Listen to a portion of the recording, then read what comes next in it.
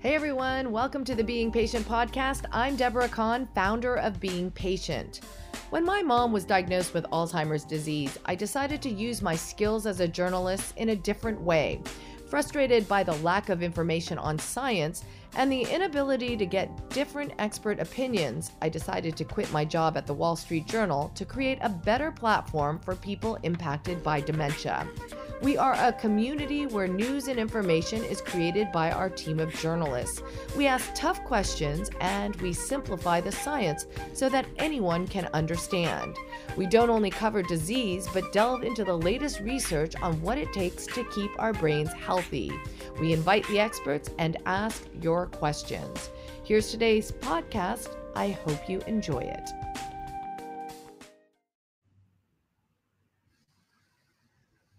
Hi, everyone. Welcome to Being Patient Brain Talks. I'm Deborah Kahn, founder of Being Patient.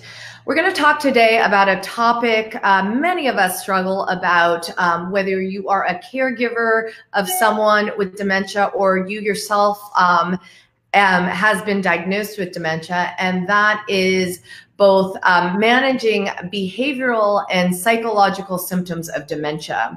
Well, I'm so happy to have with us today Dr. Steven Sabat. He joins us. He's a neuropsychologist, has a lot of experience around this topic, speaking to many people impacted by dementia. Welcome, Dr. Sabat. Thank you very much. It's a pleasure to be here. Let's first just start with the very, very basics. What are we talking about when we're talking about both behavioral and psychological symptoms of dementia? Well, the term BPSD, behavioral and psychological symptoms of dementia, is something that is created by physicians to describe signs and symptoms of illness. And that's typically the way physicians work because they need to differentiate different kinds of illnesses from one another so that they can devise the treatments that are appropriate to each. But there are what they very often refer to as symptoms of dementia can also be thought of from the perspective of a person who's diagnosed as behavioral and psychological signs of distress or basic personal signs of distress. If people are upset.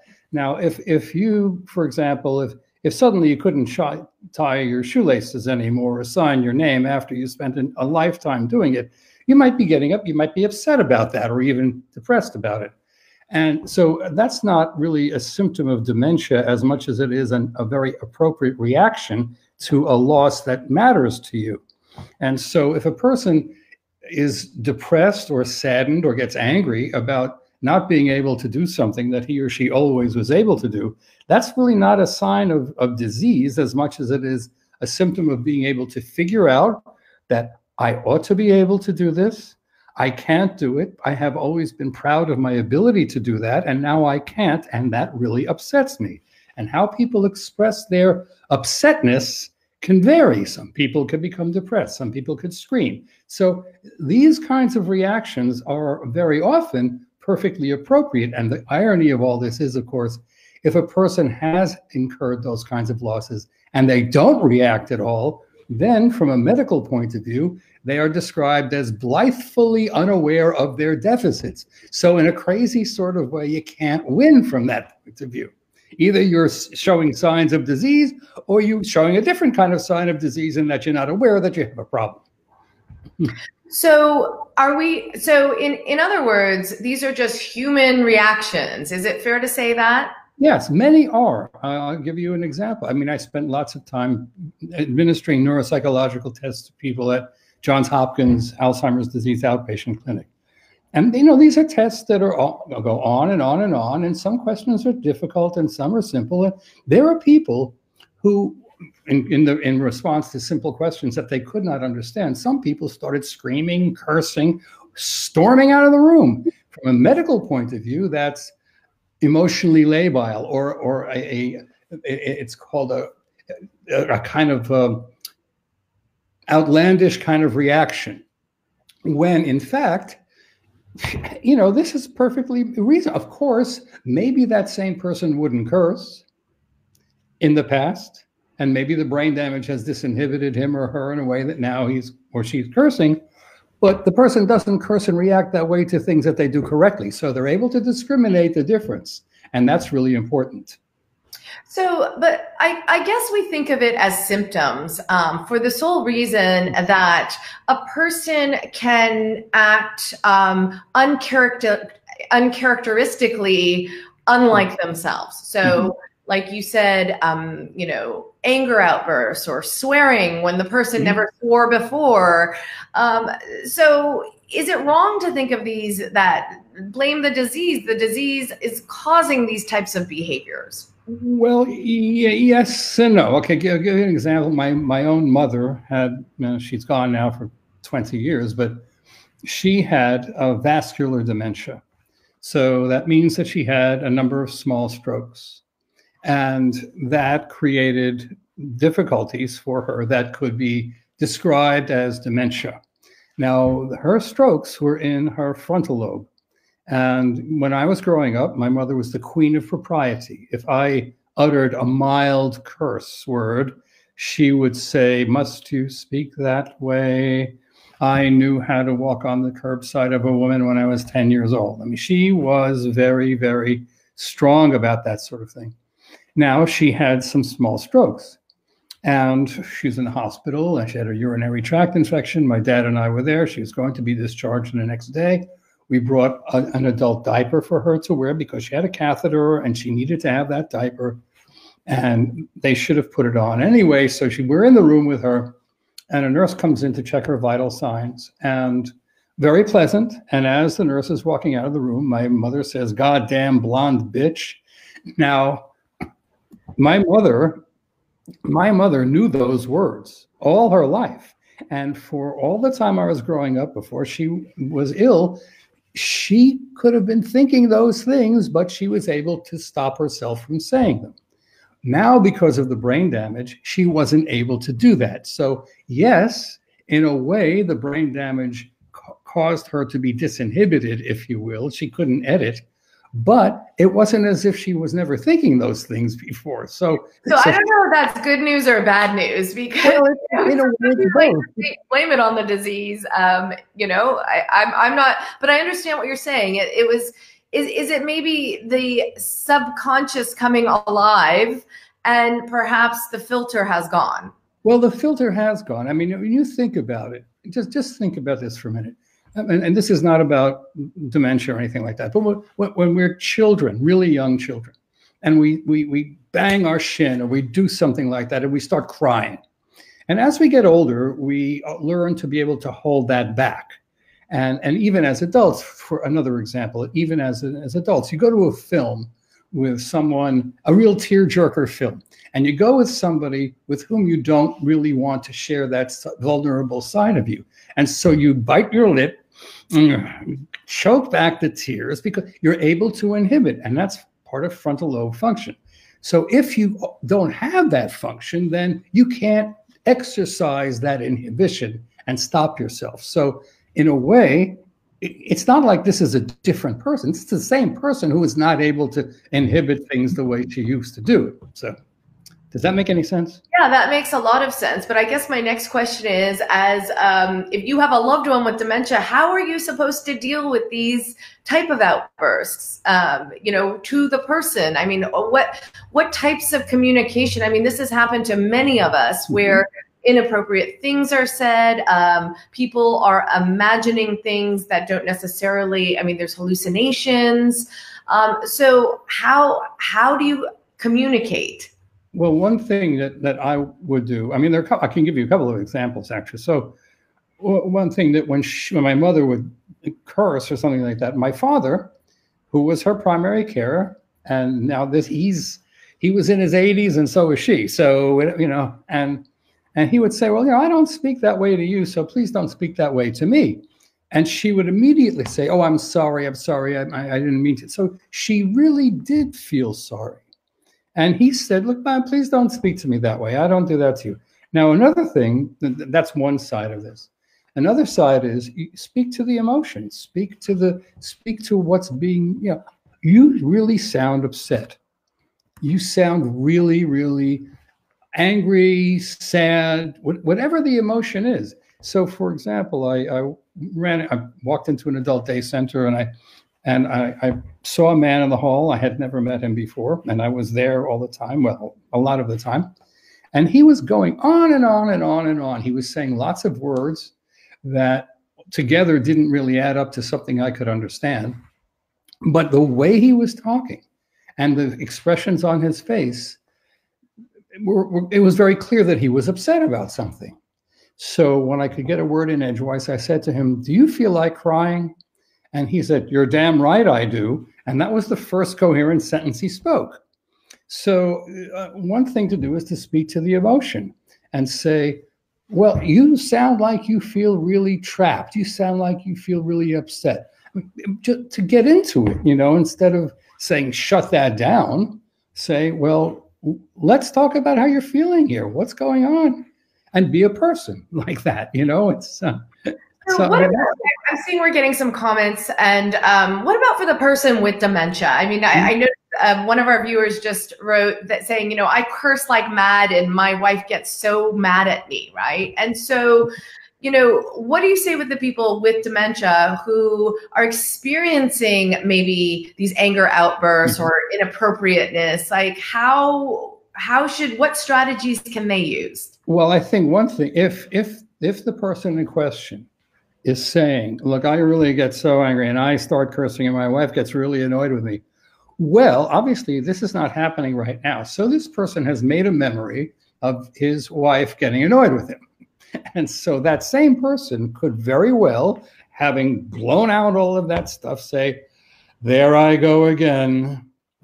Can you find it in your heart to forgive me for that outburst? It's just coming out of my mouth." And I mean, that's kind of maybe, that's the sort of thing. If you can reflect on the meaning of all that stuff and recognize that that's happening, you can also try to soften it and say, like, "Look, I'm really sorry." Like my mother did. My dad said, "Look, I don't talk to you that way." She said, "Oh, I'm sorry. I'm so sorry. I didn't," because people do feel sorry. Having a diagnosis of dementia doesn't mean you don't feel sorry about things. Okay, we're getting more questions in. I want to get to them. Someone is asking, how do you deal with someone who has extreme jealousy because of the dementia and says very hurtful things? I mean, I have to admit, I've seen this in my own family. Mm-hmm. It's all of a sudden this jealousy and rage that didn't really exist before. At least we didn't know about it. How do you deal with that?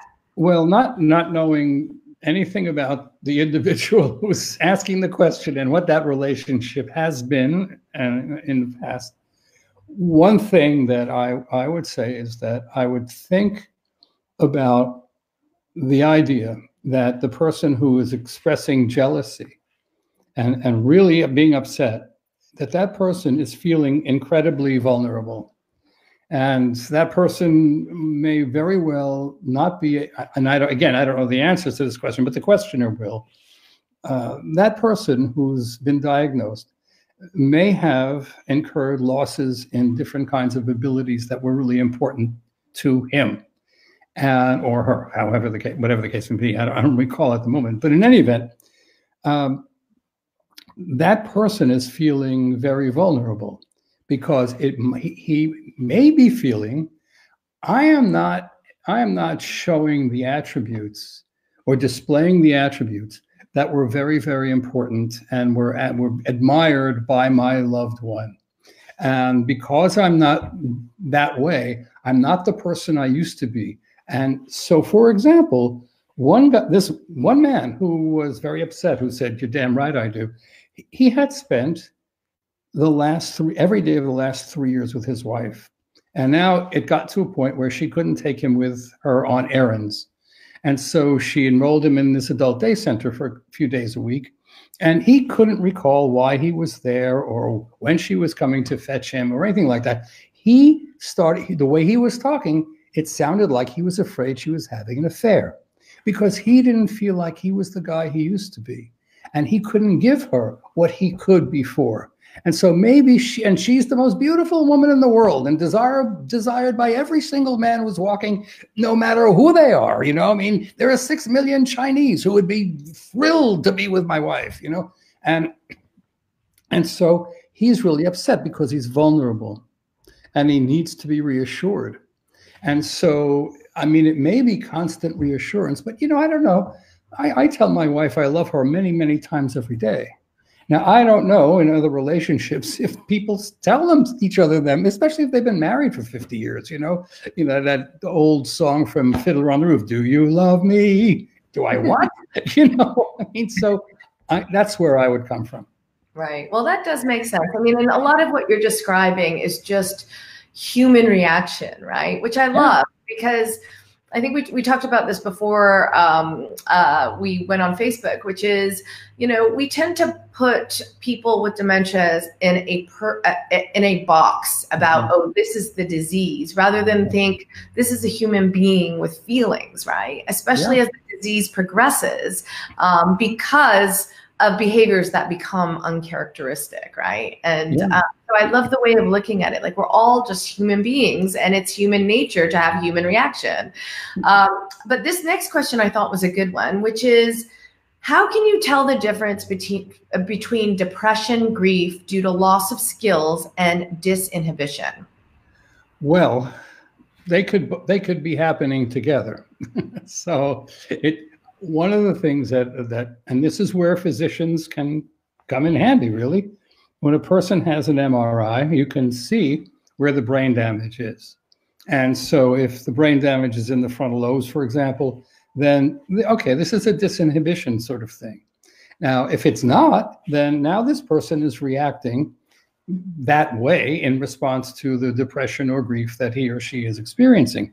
Now, it may be that, you know, I'll give you an example. I was giving a lecture in Toronto some years ago, and during the question and answer period, this man says, I have Alzheimer's disease and I'm glad. And I said, really? Well, why is that? And he said, because I can say anything I want. And the whole audience cracked up laughing. And I said, well, hey, you want to go on the road with me? We can do something here. And it can be both. It could be a person is really depressed and grieving. And okay, you have that kind of damage. You can't stop yourself from saying things that you otherwise would. Or, hey, you know, I'm from New York City, man. I know those curse words. And I really have to work to stop myself from saying those things sometimes. So it could be both. So you have to kind of, if you get the MRIs and you see where the brain damage is, you can sort of differentiate the two. Yeah. Okay, this next question is, my mother has vascular dementia. Her husband of 52 years, my father, passed away in November. I'm flying her down to Florida in 10 days to move her into a senior living facility closer to my sister. Should I treat it like a vacation, like we're going to visit my sister, or should I be honest with her? Because I don't want to stress her out more than she already is. So is fibbing or maybe changing the perception of the situation, is that okay, just in terms of making the person happier? Well, you know, that's a tricky one because, again, I don't know the mother, and I don't know it, and I don't know what she can recall. But if she is the kind of person, now if she's leaving her home where she's lived for decades, that's a big jolt. It could be a tremendous jolt because home is really important to people. So, you know, if it depends on what she can retain and how, and sometimes people can retain a lot, I mean, but you have to repeat it very, very often. And now I don't know, I don't recall if you told me this or not, but is the daughter going to be living close by to the mother when she moves her to Florida or some such? One daughter will be close by. Okay, so we're moving to Florida. We're going to move to Florida, and we can go down there beforehand. It can show you where you're going to be living, and so is going to be here and going to be seeing you every day. Well, when am I going to come home? Well, it won't be for a while, which is the truth. So you would say, well, never. Well, okay. Well, that strikes up a whole other series of things. If it's possible to have her select some furniture that she would like to take there so that wherever she's living will have some of her things, that would be very helpful. But I wouldn't, again, you know, I wouldn't just say, oh, blanket, not knowing these people, lie to her and say, well, we're going on vacation. Well, when is this vacation going to end? So never. Not to. I think also there's this tendency, I mean, and admittedly, we've done it in my family, to think, oh, well, they might not remember, so therefore it's okay, right? Well, yes and no, because what a person, people confuse remembering with recalling. And recalling is not the only way to remember. So if I ask you, explain that a little bit more. Tell us what the difference is. So if I asked you what day of the week is this, and I'm asking you to recall that it's Thursday, and I've been in testing people. I've asked, well, what day of the week is this? And a person says, I don't know. And so on my own, because I'm a psychologist, I said, well, is it Monday? No. Is it Saturday? No. Is it Thursday? Yeah. And it was. So the person may not be able to recall something, but might be able to recognize the right answer when he or she hears it.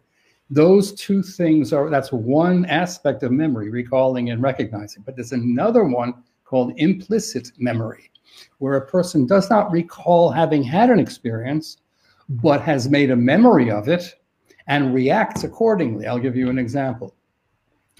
I was at a day center where I've been associated for years. There was a woman with Alzheimer's, and one day at the end of lunch, when the staff and people were clearing tables and trays, I said to this woman, and she knew who I was. I mean, she recognized me, but she didn't necessarily know I was a clinical neuropsychologist. But in any event, I said, "Can you do me a favor?" And she perked up, and sure. I said, "Would you go over to Frank, who was another participant, pick up his tray and empty it in the trash can, please?" And she did it. Fine. I wasn't there the next day. 2 days later, I came back. And at the end of lunch, she came over to me and said, "Do you have something for me to do?" And I said, "Like what?" And she said, "I don't know." Now, she had never asked that question before of me, and she saw me 2 or 3 days a week. So she made a memory of me having asked her to do something, but she couldn't recall what it was. But what it was made her feel good, because it was, "Do me a favor. I need your help." How often do people with dementia get asked to help me? They're always on the receiving end. And that really highlights people with dementia still feel, of course, right? Of course. Yeah. Of course. Yeah. And you would like to be helpful. My goodness, if you've been helpful all your life, now you're a burden. And so does that help in a way? I mean, yeah, no, again, I love what you have to say, because you force us all to think not of the disease, but of the human being first. And that's so important, just in terms of compassion, in terms of patience, in terms of really understanding from the person's perspective. And I think we really all have to remind ourselves of that, to really make the whole situation better from all angles. So we have a more practical question coming in. When a person with dementia refuses to shower, what are they trying to say? Or are they just acting out? Is it a form of rebellion? Well, it could be a number of things. Now, just to segue, I'll come back to that.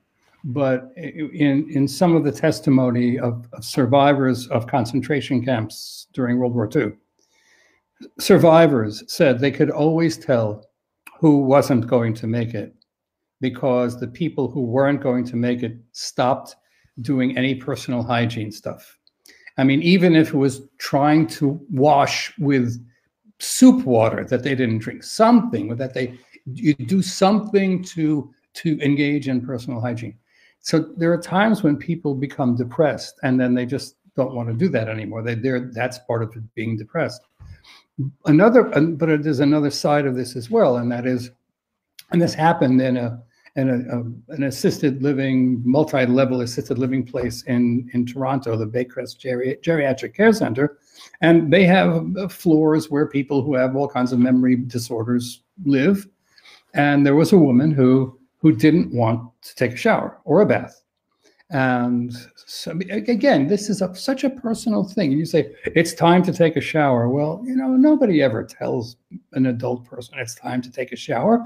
I mean, that doesn't happen. All of a sudden, somebody's telling you this and you're feeling, oh my God, now they're telling me this. But in this case, the staff figured out a negotiation that allowed the person to still to make a decision, but to also to take care of hygiene. And so the negotiation was, today we'll wash your right arm. Tomorrow we'll wash your left arm. And the next day we'll wash your right leg. And so it wasn't an entire invasion, but it was, how about if we just do that today? Okay. So you got to kind of start negotiating in these ways, because people can feel terrible. And there was a woman whose husband, she had Alzheimer's, and her husband had a nurse coming in to give her a bath or something. And he said, whenever the nurse is coming, my wife starts crying convulsively. And he was looking at that as a symptom of dementia. And I asked, well, judging by your wife's age, I would suspect that she always thought of, and you can correct me if I'm wrong, she always thought of taking a bath as something that was very private. And so for her, being naked in front of a stranger, I mean, this is outrageous. Of course not. And to have somebody coming in to bathe her, well, now I've lost so much that some stranger is going to do this to me. So you start thinking of it that way and say, well, okay, well, it kind of stands to reason that somebody doesn't want to have that happen. But now it's time to negotiate. Yeah, and so listen, you got to make a decision here, but we really need to do this, but here's how we might be able to work this out. Okay, we have another question. Dr. Saba, due to my Alzheimer's, I've been taking prescription medication to help me with mood, for example, agitation, anxiety. Sometimes I feel as though I'm unable to express my authentic emotions. I'm fearful I won't be able to mourn the death of a friend or celebrate a birth authentically. It saddens me. Have you come across this in your research? No, I have not. But I guess my question for the questioner is the medication you're taking making you feel emotionally flattened so that you don't really feel any highs or lows? You're just kind of even all the time. If you can ask the question you're asking, that you're saying, I'm concerned that I might not be able to feel authentically. It sounds to me like the medication is a general kind of tranquilizing effect that's flattening out the emotion, and your reaction is really appropriate. Now, in another sense, the reason you're getting that medication could be that whatever is called agitation. I don't know what the behavior is that somebody else is calling agitation, but you might have a lot of good reason to be agitated or upset. And in that case, what you need is somebody to talk with about that. Because if you can verbalize what you just verbalized, you could talk about why you're upset and what's bothering you. So I hope that begins to answer your question. Okay, and just last question, because we're running out of time, but another person is asking, I'm at a loss. My mom keeps telling me she's hungry, and then when I make dinner, she eats nothing. She's lost 6 pounds in the last 2 weeks, so that could be very worrisome. Yes, and that it is. And now maybe it might be a better way of going out about this is to make smaller meals that are, I don't know if your mom can use utensils. So if she can't, then finger foods, but always enough to take the edge off, but not a formal meal because she may not be able to handle that. So I'm hungry. Here, have some of this. I do that all the time. I just take the edge off because I really don't feel like eating a full meal. So, but that's why I would start there. Because and I would also ask, if she's really feeling depressed, because a lot of times when people are depressed, they stop eating. I mean, anybody who's been in a broken up romance knows you just don't eat anymore because you're so sad. So there could be another element to this as well. Okay, well, Dr. Sabat, thank you so much. I can't tell you how wonderful it is to talk to you. Just the fact that you've made us really understand perspective on this and also given us some really good advice, practical advice, which is often very difficult to get. I'm sure there's going to be a lot more questions. We're going to come back to you if that's okay. And Sure. where can people find out more about you and your research? And I know you've written books, so tell us a little bit. Well, I've got, you can Google me, but yeah, and there's plenty there. But on Amazon, you can find books that I've written. The latest one is called Alzheimer's Disease and Dementia: What Everyone Needs to Know, and it was written with the general reader in mind. I mean, professionals can learn from it too, but for people who don't. People say, well, what's the difference between dementia and Alzheimer's disease?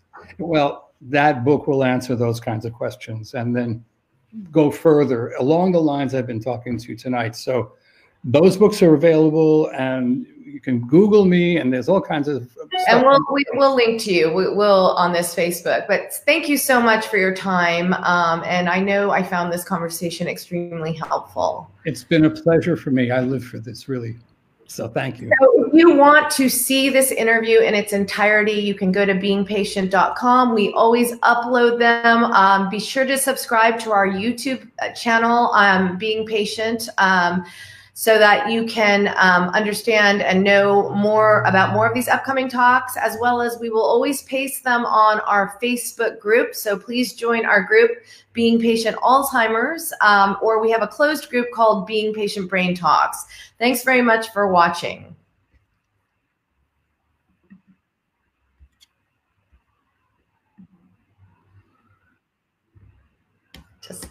Okay. Well, I hope you enjoyed today's podcast. For more information on upcoming interviews, don't forget to sign up for our newsletter at beingpatient.com. That's beingpatient.com. And send us any feedback you may have, whether it's someone you want us to interview or any comment about our podcast series. You can do so by emailing info@beingpatient.com. Thanks for listening, everyone. I'm Deborah Kahn.